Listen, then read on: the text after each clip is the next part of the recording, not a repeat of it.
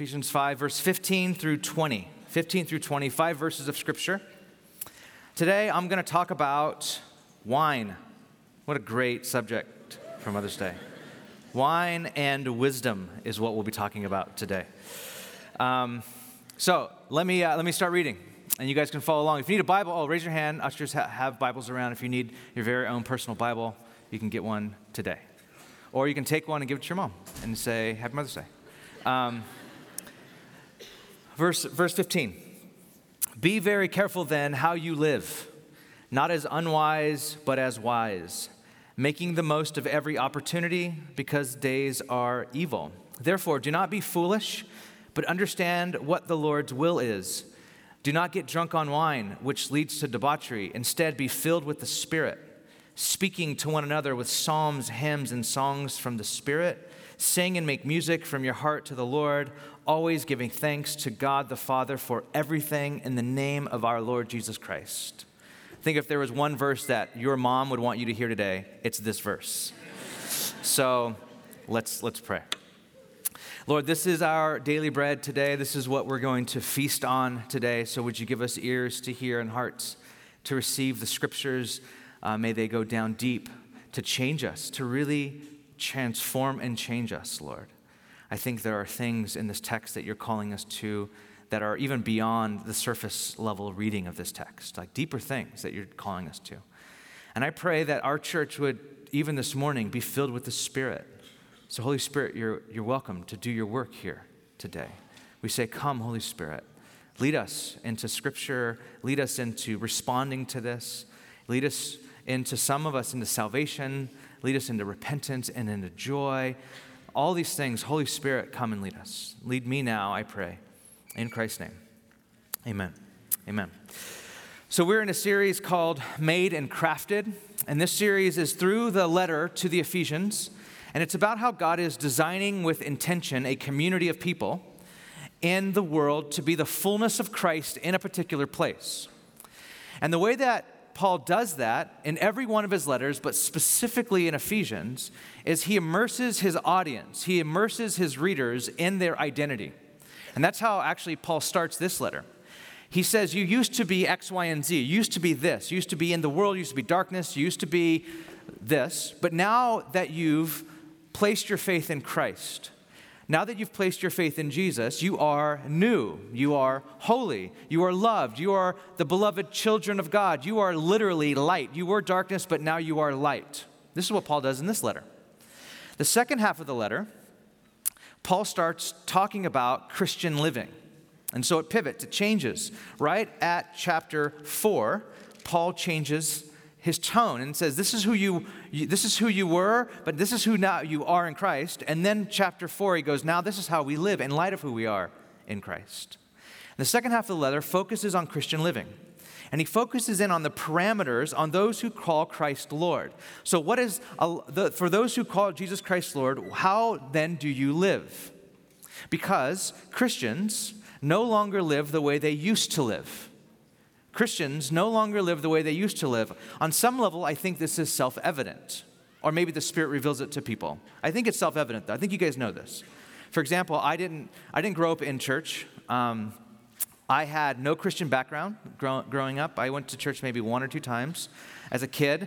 But when I was a junior in high school, and I believed Jesus was calling me to follow him, I had in my possession drugs, a lot of drugs. And I knew, not having read the Bible, I read 3 chapters of an obscure book in the Old Testament called Job. That's all I read. I had no biblical knowledge. I didn't read the whole Bible in a year. I didn't do any of that. I just read 3, and I knew that these drugs and my commitment to Jesus were at odds. I knew that. I didn't have to go to a class to learn this. I knew this intuitively. And I knew that I had to get rid of one to follow the other. I didn't have a lot of knowledge of Christianity, but I knew Christians lived differently than they used to live. I knew that. Christians live differently. And what Paul is doing for the second half of Ephesians is holding up these things that are at odds with following Jesus. He holds them up. He goes, these are things that are at odds with following Jesus. These things are not compatible with a life of faith in Christ. And at the center of our text today is one such example. He holds this up. He says this in verse 18, "Do not get drunk on wine, which is debauchery." No one uses that word anymore. I'll explain what that word is in a second. "Don't get drunk on wine, which leads to debauchery. Instead, be filled with the Spirit." Now, if you're thinking, well, I don't get drunk on wine. I don't even like wine. I prefer, Hennessy or whatever, like hand sanitizer. Or I don't really do that.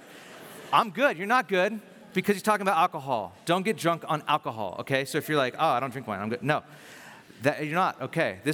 Paul is talking about alcohol, drinking. Now, why is Paul going after drinking here?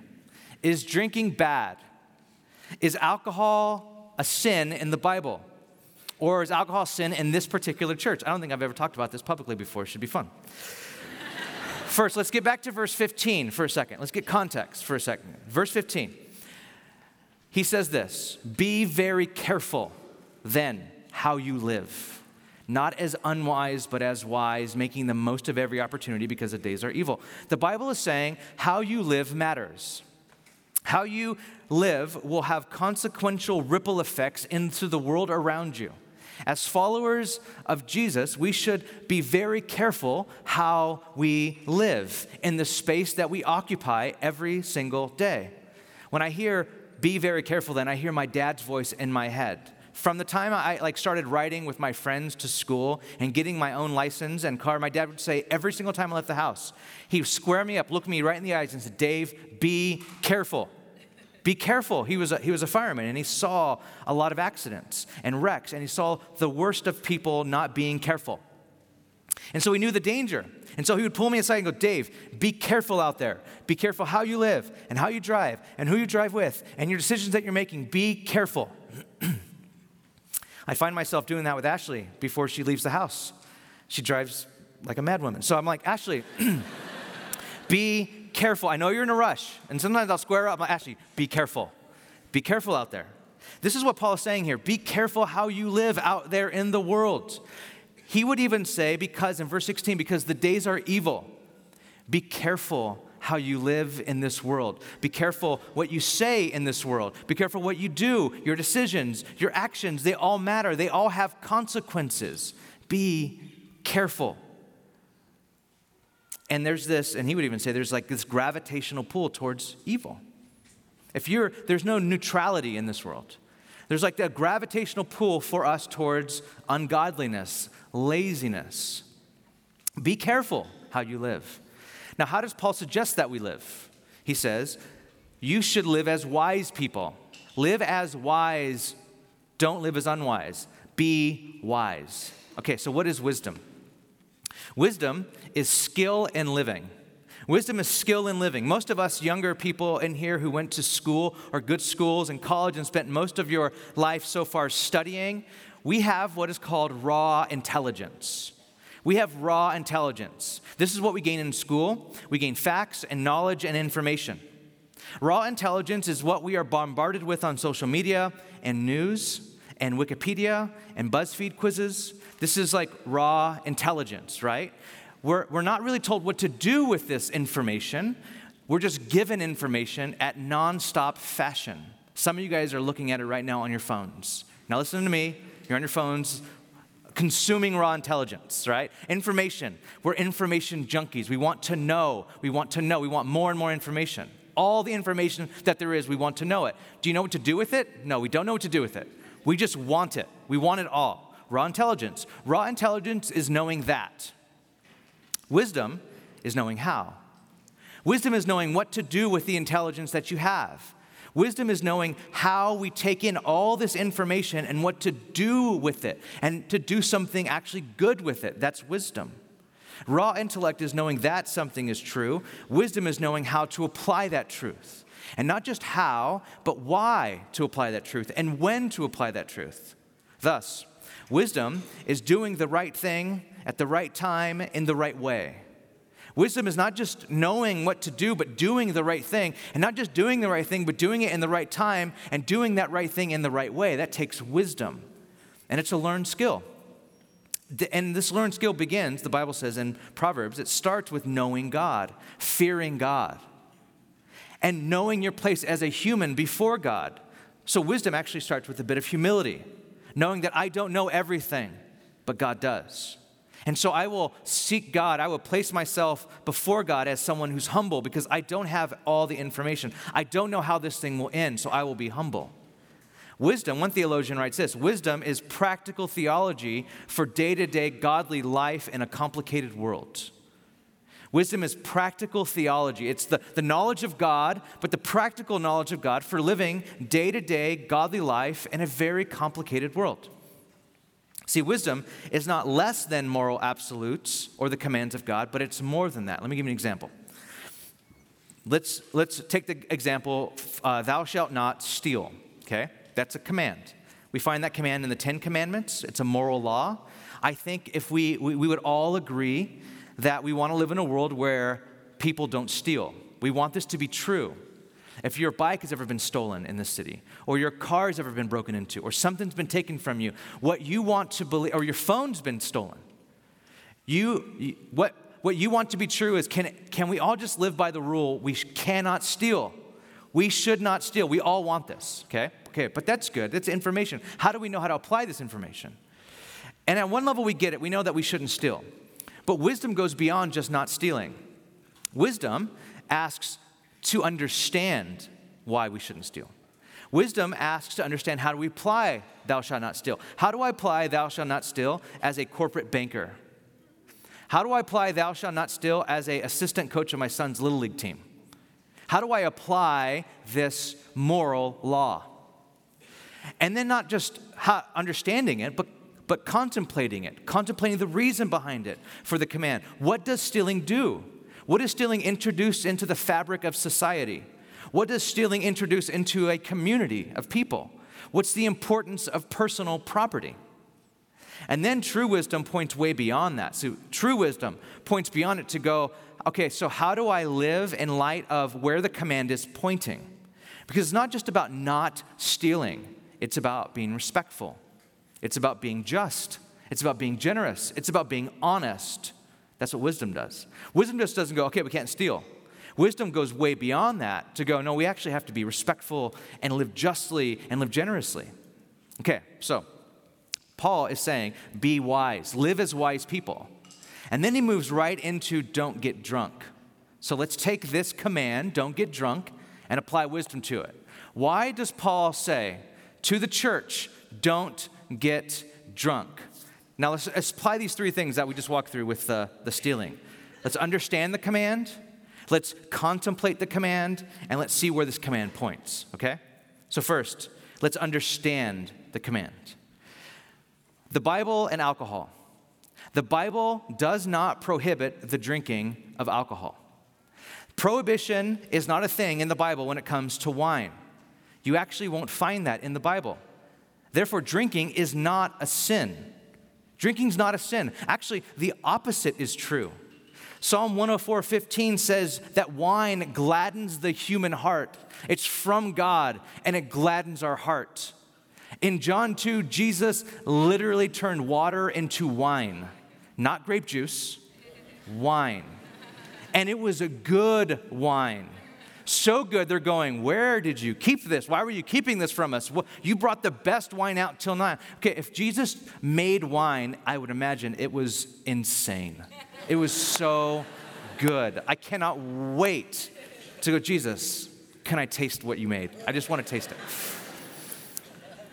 Okay, and the final blow, here it is. And the final blow to the argument that the Bible prohibits drinking of alcohol.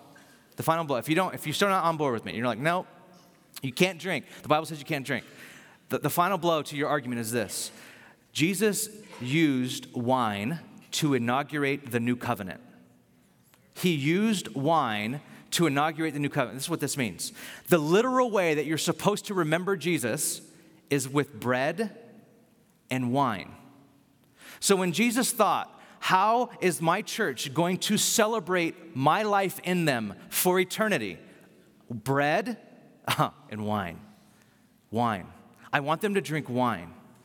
This wine has the potential to be a beautiful celebration of life. Some of my favorite memories are being with a few friends in our favorite winery in Napa, enjoying lunch and a glass of wine, overlooking vineyards. And I know at this moment, God is real and God is good. Like, I just know, I'm sitting there going, God is so, and I always turn to my friends and I say, like, this is the way our faith says to celebrate Jesus. Right here, bread and wine. This cup, us together, enjoying each other, this is the way that we celebrate our religion. This is good. This is really good. Like, if you don't believe in Jesus, that's a compelling reason to believe in Jesus right there. Especially if you live in San Francisco, a very compelling reason. This is the way. Just recently, we were at, like during Passover, we had a Passover Seder meal with our community group. And the first glass of wine was poured and bread came out and we gave thanks to God. And I'm just sitting there going, guys, this is communion. Like, we get to enjoy company and bread and wine, and this is called communion. This is called remembering Jesus. Are you kidding me? That's beautiful. Okay. This is how Jesus said to remember me. Now, we have grape juice on Sunday mornings because we're in a school. Don't bring alcohol on a school campus. Just rule one, okay? So there's grape juice, but anyway. Now, but there are a ton. I feel like you guys know it's coming. You guys are just kind of reserved right now. You're like, oh, he's hyping up wine, but he's going to hit us really hard in a second. I feel like you guys can't go there yet. You're like, it's not that joyful yet. What are you going to say next? You're right, it's coming. There are a ton of passages about the abuses of alcohol. A ton. And so, we need wisdom. We need wisdom because we're not told not to drink. We're told not to get drunk. And if you're, it just depends on what you ate that day, your size, all that. Like, this all depends, right? How fast you drink. So it's very subjective until it's not subjective and it's very objective. You're drunk now. But going into it, you're like, okay, I need wisdom. Like, what is too much? How fast? This sort of thing. In order to understand the wisdom behind don't get drunk, we have to contemplate. So the second thing, contemplate. Meaning, we have to find the reason for the command. What does drunkenness, these are questions that we should ask ourselves. What does drunkenness do? What does the drunken version of you introduce into a community? What does the drunken version of yourself introduce into a home, into a church? Paul is not randomly choosing drunkenness to compare with the life filled with the Spirit. He's not just choosing it at random. He couldn't have said, like, don't kill anyone, but be filled with the Spirit. He couldn't have done that. He could have said, don't cuss, but be filled with the Spirit. Like, he chose these two on purpose. He wants to contrast being drunk and being filled with the Spirit. Because being drunk and being filled with God's Spirit both affects you. Both of them affect you. Both of them change your life. Both of them cause you or allow you to act like a different person. Those are the similarities between the two, but that's it. You act differently when you're drunk. When you're drunk, it suppresses your awareness of reality. Researchers say that what alcohol does, it affects your prefrontal lobe, which is where the part of your brain that you use to think through consequences of your decisions. It deadens your ability to make wise decisions. It affects your ability to see the consequences of your decisions. People jokingly call it liquid courage. Does alcohol give you courage? No. It just makes you stupid. That's it. That's what it does. It makes you stupid, and it suppresses the way you process reality, and it deadens the way you think through consequences of your decisions. This is why we have songs like Blame It on Alcohol, because it's real. This is why people who are drunk think that they can drive. They actually think they can do anything. Not just drive. Like, could you fly? I could fly. Like, give me a plane right now, I will fly. I guarantee, like, it just deadens all of your ways to access or think through consequences. So Paul says, don't get drunk on wine because it leads to debauchery. Now, what does this word debauchery mean? This word means it leads to a life of no restraint, no parameters. It means that you'll do whatever, that you're down for whatever. It means what many of you already know, that being drunk leads to some of the worst decisions you've ever made. You already know this. This is what alcohol in excess does. And so we have to contemplate it. We have to apply wisdom and think about this. Think about the times when you've had too much to drink. What does that drunken version of yourself introduce into your home? Maybe you grew up in a home where there was someone who abused alcohol. What kind of person showed up when they abused alcohol? What kind of version of yourself, the drunken version of yourself, what does that introduce into your Christian community? What does that introduce into this church? But we can't just stop there. We have to see where this points, right? Because it's not about just not drinking. That's not it. It's not about just not getting drunk. That's not it either. Where does this command point? What's the wisdom that Paul is pointing us toward? It's not about just not getting drunk. Look at verse 18 again. Don't get drunk with wine. Instead, be filled with the Spirit. Actually, when you step back and look at verses 15 through 18, it becomes kind of clear what Paul is trying to get at. So step back. If you have your Bibles, look at verses 15 through 18 as a whole. And if you don't have a Bible, it's up here on the screen, part of it. Look at this as a whole. Let's read this again. Be careful how you live, not as unwise but wise. Why? Because you need to make the most of every opportunity, because days are evil. Therefore, don't be foolish, but understand what the Lord's will is. Don't get drunk on wine. Instead, be filled with the Spirit. Do you see what he's doing there? If you step back, I don't know if you see it. Let's put it all on one slide. Look at the don't and the do list. Don't be unwise. Don't be foolish. Don't be drunk.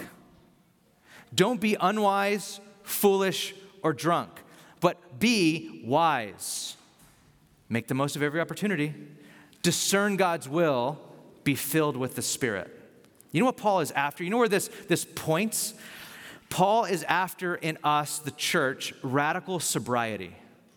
He's after radical being awake to what God's doing, completely awake to what God's doing in the world. He wants us to be. Look at verse 14. If you have a Bible, wake up, sleeper, rise from the dead, and Christ will shine on you. Right before this section starts, Paul quotes, "Wake up." He wants us to be awoken to what God's doing in the world. Not sleeping, not drunk, not like distracted. He wants radical sobriety in our lives. That's what he's after. He's after us being wise, making the most of every day, making the most of every opportunity. He wants us to discern God's will at every moment. He wants us to be filled with God's Spirit at every turn. He wants us to be radically sober. See, this is not just about not getting drunk. It's about being radically sober in this life so we can make the most of every opportunity that we're given. See, we need wisdom around drinking. We need wisdom, especially in this town, in this church. We need wisdom around it. And you have to think, are you going for that drink to celebrate Christ and to celebrate life and to make you more awake to God's activity in the world? Is that why you're pouring that glass of wine? Is that why you're ordering that drink? What are you doing when you order this drink? Are you going, I'm ordering this drink, I'm pouring this drink, I'm pouring this glass of wine to make me more awake to God's activity in the world, to thank God for life and community and to remember Jesus, to make me aware of what's happening? Is that why you're going for this drink? Or are you going for this drink because you need a drink? I need a drink. We've all been there. I've been there. I need something to numb this thing called life. I can't deal with this anymore.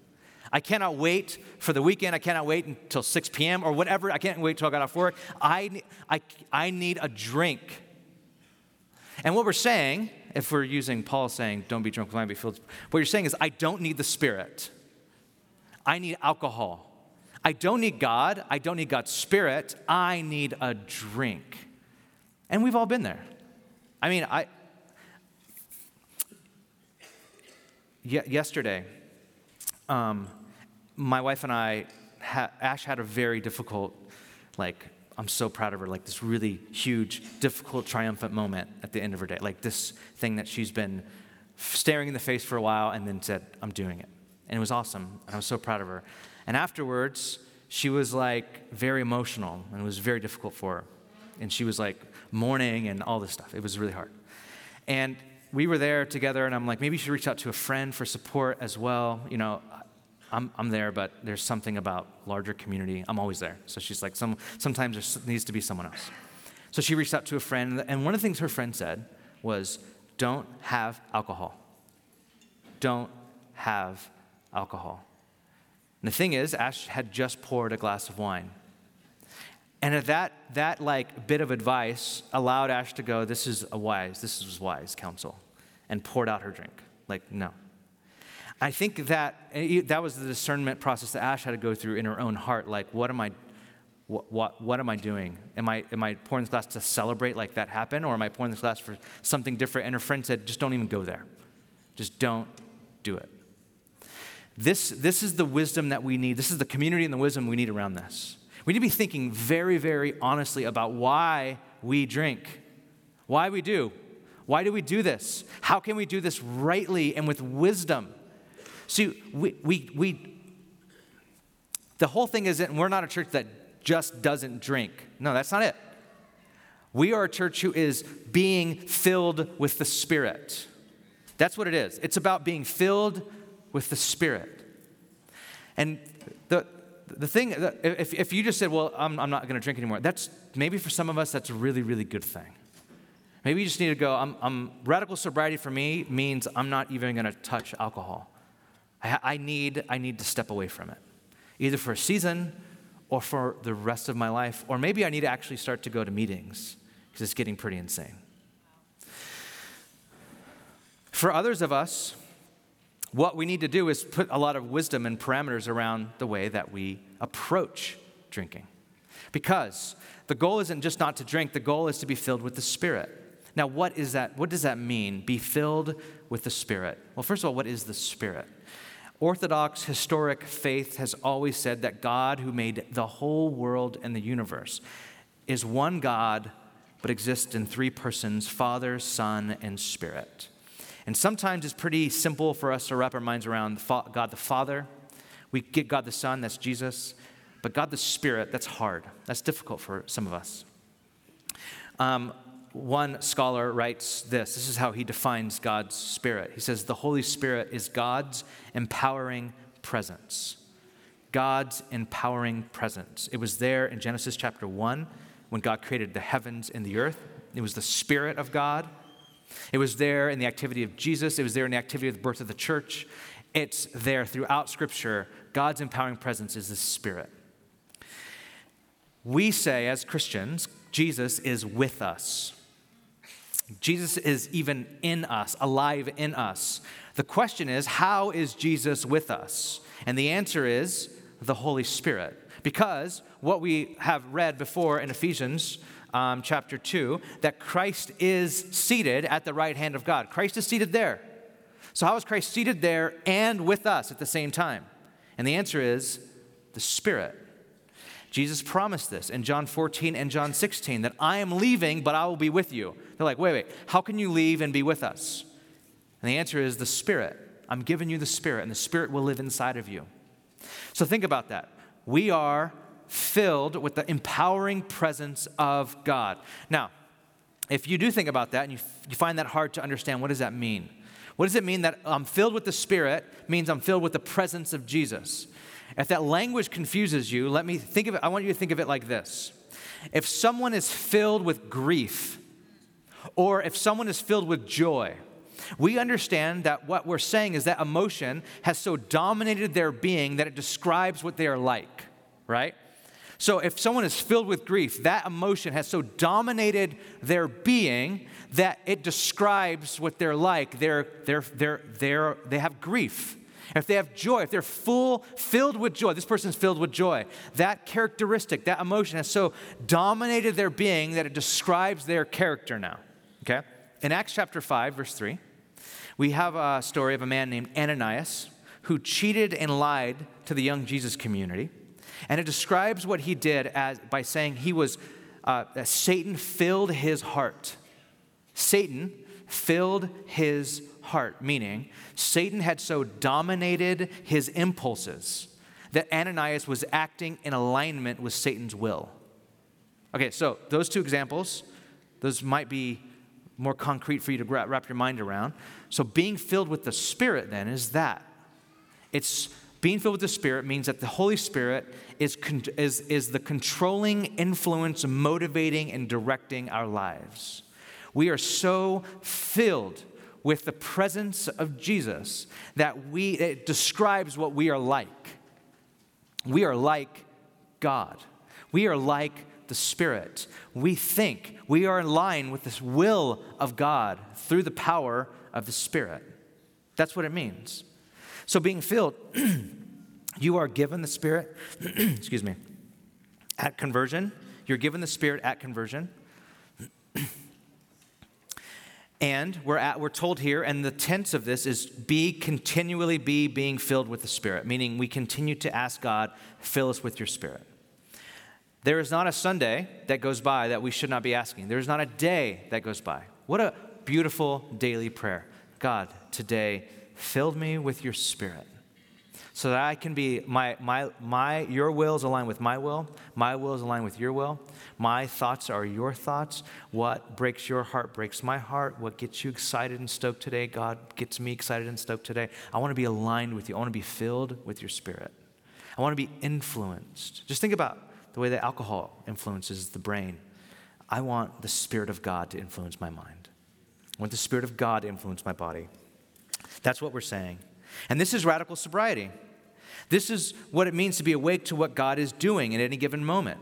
So in tune with God's activity in our lives and in the world that we are able to make the most of every opportunity. Now, maybe today you think you're getting off easy because you don't have a problem with drinking. You're like, totally nailing this sermon. I don't have that problem. But you do have a problem with your phone, or flirting, or serial dating, or maybe problem Netflix binging. And there are other ways that you cope and escape from this life. Another way that you are not radically sober to this life that God has saved you into. Ways that you are distracting yourself, that you are numbing yourself from the purposes that God is calling you to live into. See, one of the biggest reasons why people turn to alcohol is to cope. They don't want to deal with real life. They drink to forget.